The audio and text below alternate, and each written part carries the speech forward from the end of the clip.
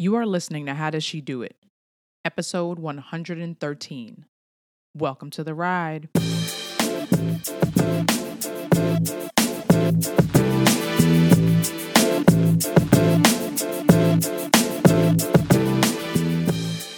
Thank you for joining me for another episode of How Does She Do It? My name is Tiffany and I am your host. And through this podcast and my coaching, I help you own your story, live fueled by faith, and elevate your impact in your career and in your calling.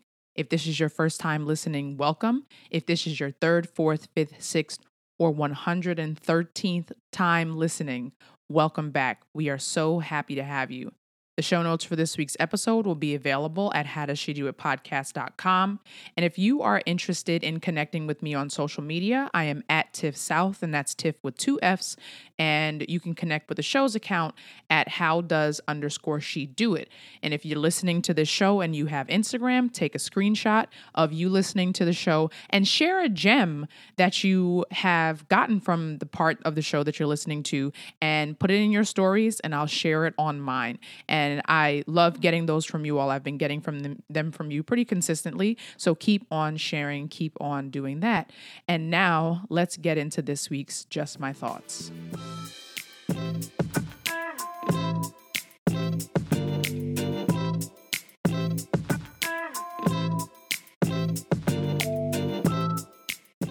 Just My Thoughts is the segment of the show where I share reviews, recommendations, or rejections. And this week, I am recommending that you register for the How to Leave Your Good Job for a Fulfilling Career Masterclass that is happening on Thursday, October 3rd at 8 p.m. Eastern Time. If you go to bit.ly/Tiff class, and that's TIFF class.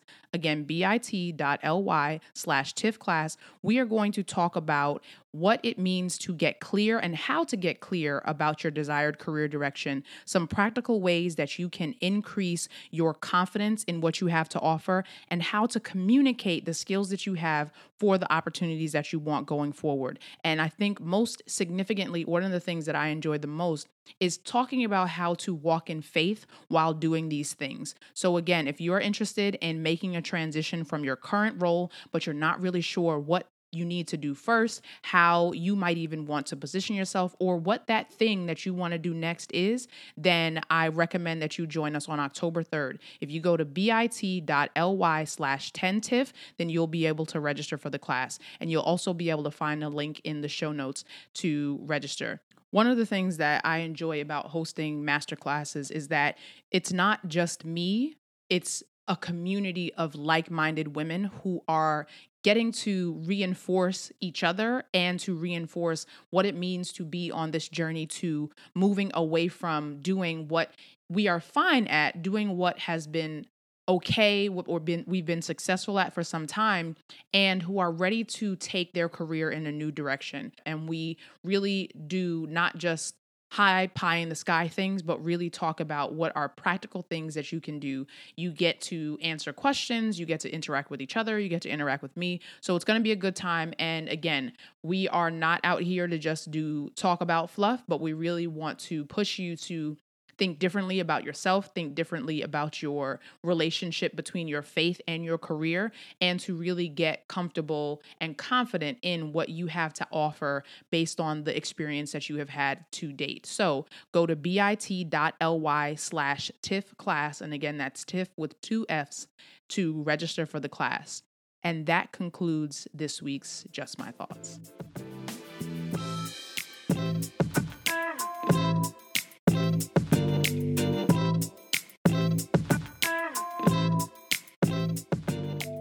I have been working with clients for the last few years and have been in the professional environment for way many more years than that. And in talking with people across sectors, across education levels, across experience levels, there are often things that keep people stuck and feeling like they can't make a move towards a new opportunity. And so today I wanted to talk about 5 myths that are probably keeping you, or that may have kept you, or you that might try to keep you stuck in your quote unquote good job. And let's just talk about the good job real quickly. The good job is the thing that keeps our bills paid, keeps our lifestyle comfortable. It keeps us kind of coasting, and somewhat can't, maybe not always, but can risk you becoming complacent.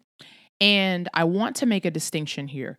Complacency only shows up when you know there's more you should or want to aspire to.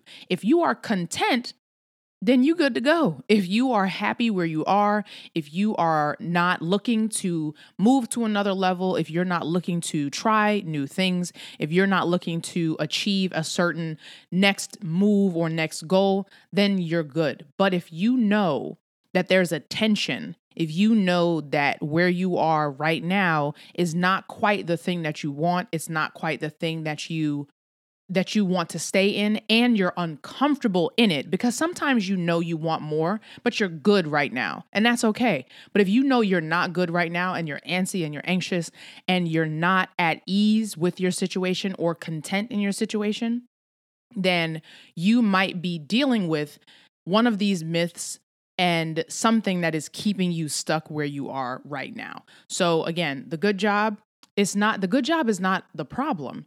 It's your discomfort in the good job. And that's the issue that you need to address. Myth number 1 that is keeping you stuck in your good job is you should be grateful for what you have. And this gratitude principle, I think, is something that probably impacts Christians significantly, because we have this idea that, well, if I'm not happy, then I must not be grateful for what I have. And in saying that you should just be grateful means that, oh, it doesn't matter that I want more. I should be good with what I have right now because what I have is so good.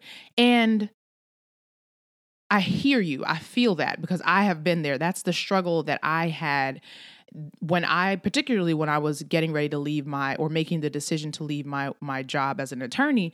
I was like, there are all these people, all these women, all these Black women who want to be here, and I'm thinking about getting ready to give it up.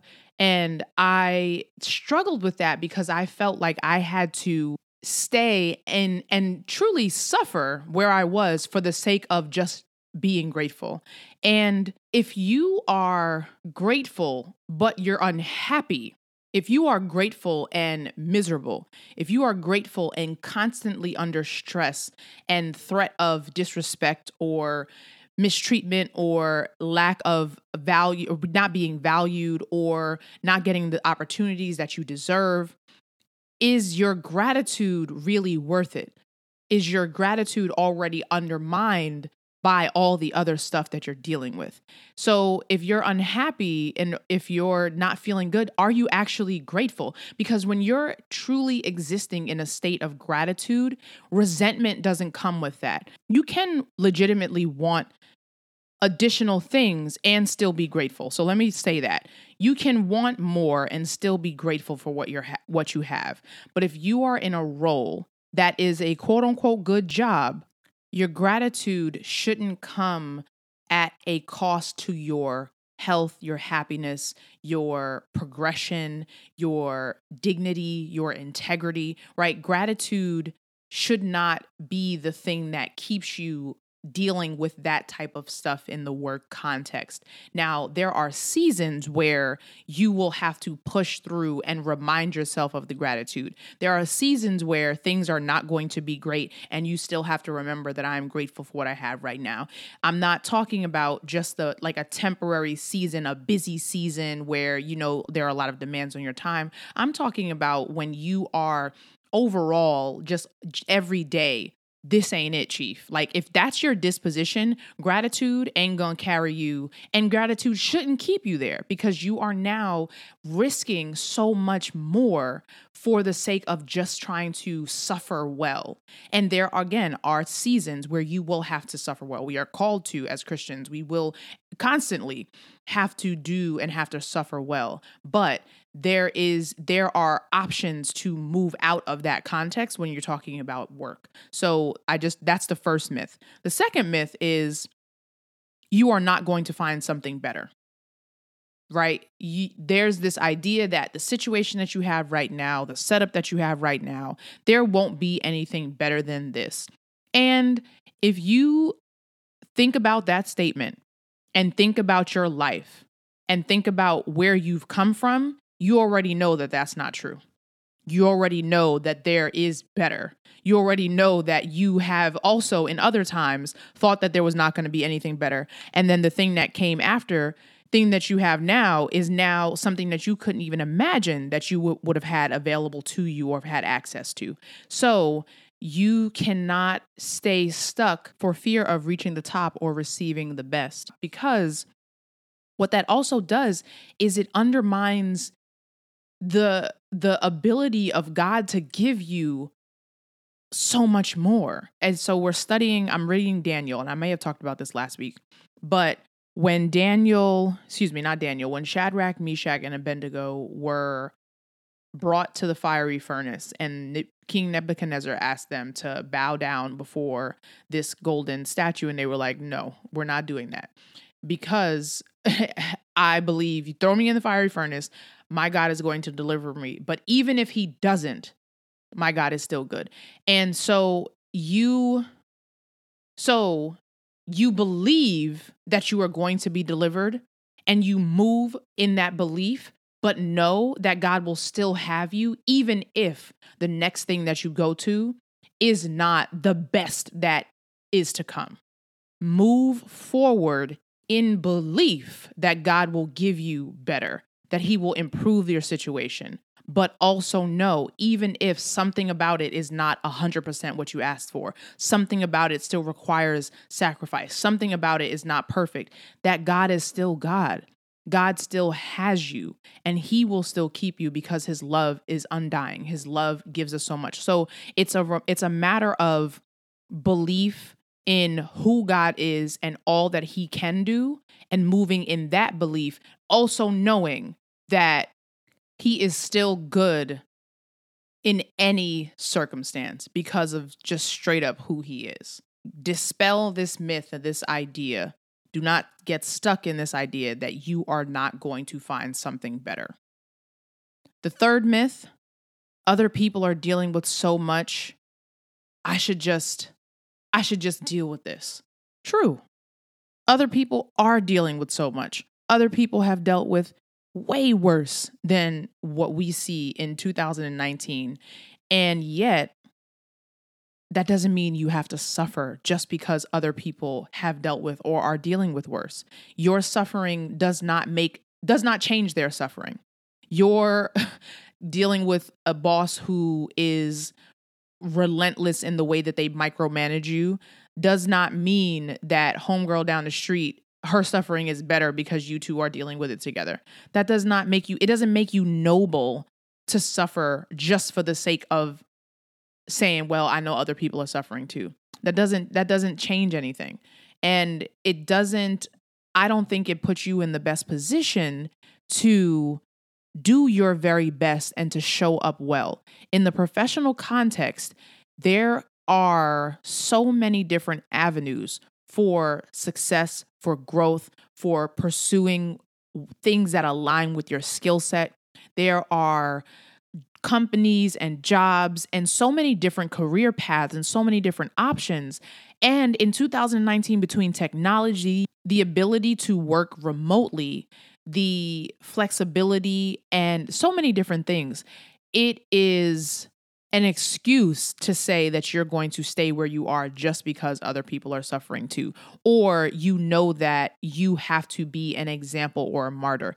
So this is, I guess this is an additional myth. But when I was making my decision to leave big law, I was caught up in this idea that I had to stay for the sake of setting an example for other women that they could do it too. That thought, I can't even tell you the number of times that thought ran through my head, that as a Black woman at a large law firm in the United States practicing corporate litigation, I had to stay so that a Black law student who would come behind me could see that I did it. But the thing is that I was doing it.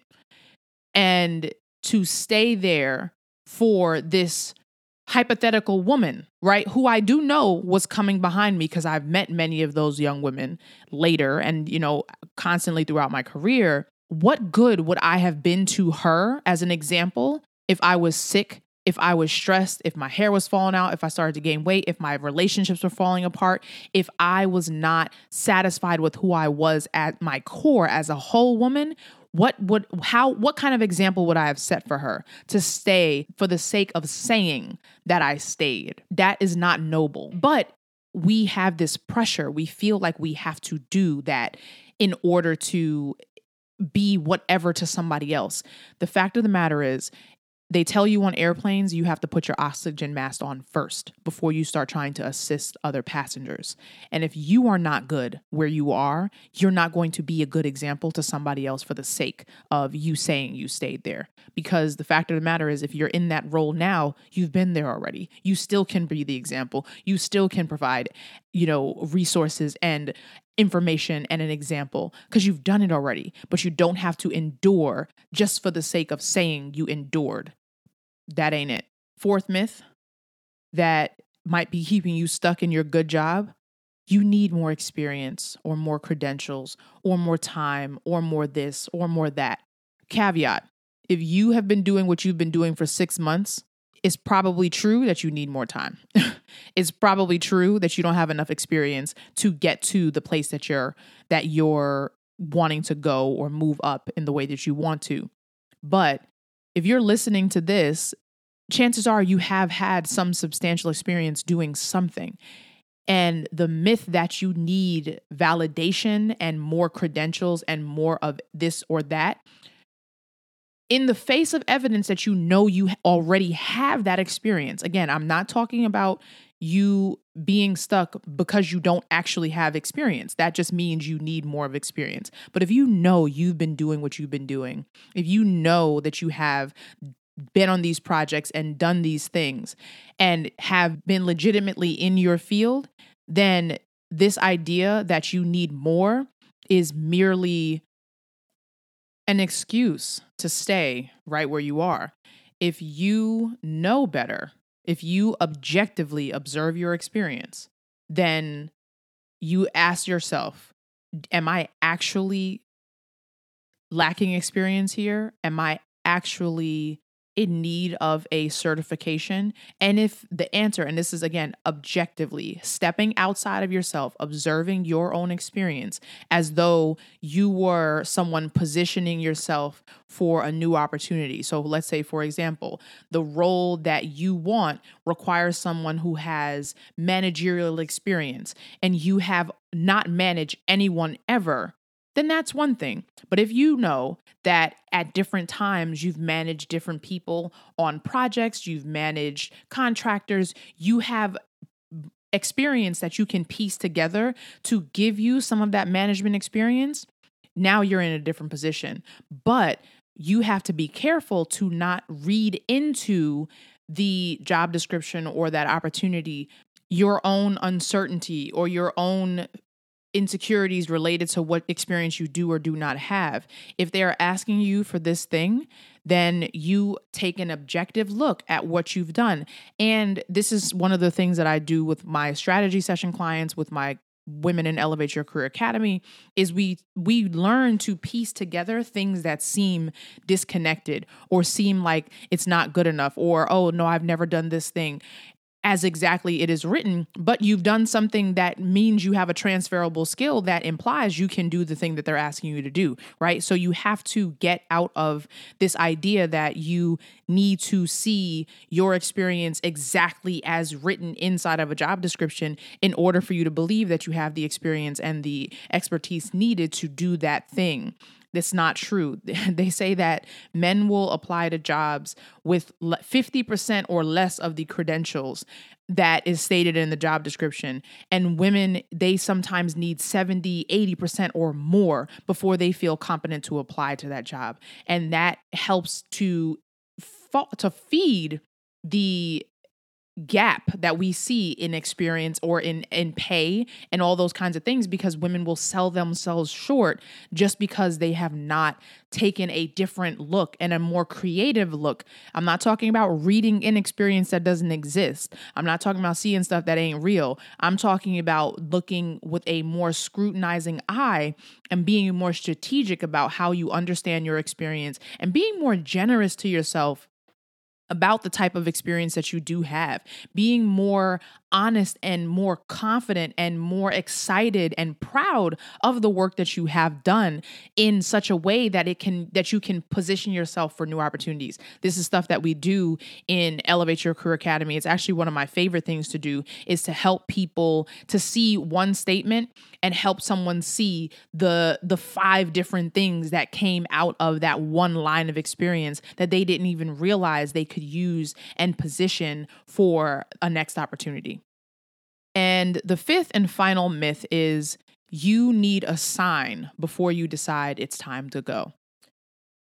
I had a conversation with one of my friends last week, and I had just listened to this podcast episode that basically was talking about the idea that you don't need to wait on signs if you are operating in God's will.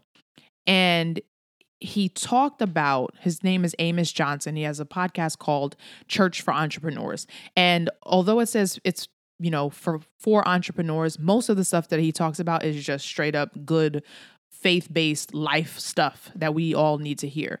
But he talked about how if you have God's Holy Spirit in you through belief in Jesus Christ, that means you are really by default working and trying to live in alignment with God's will.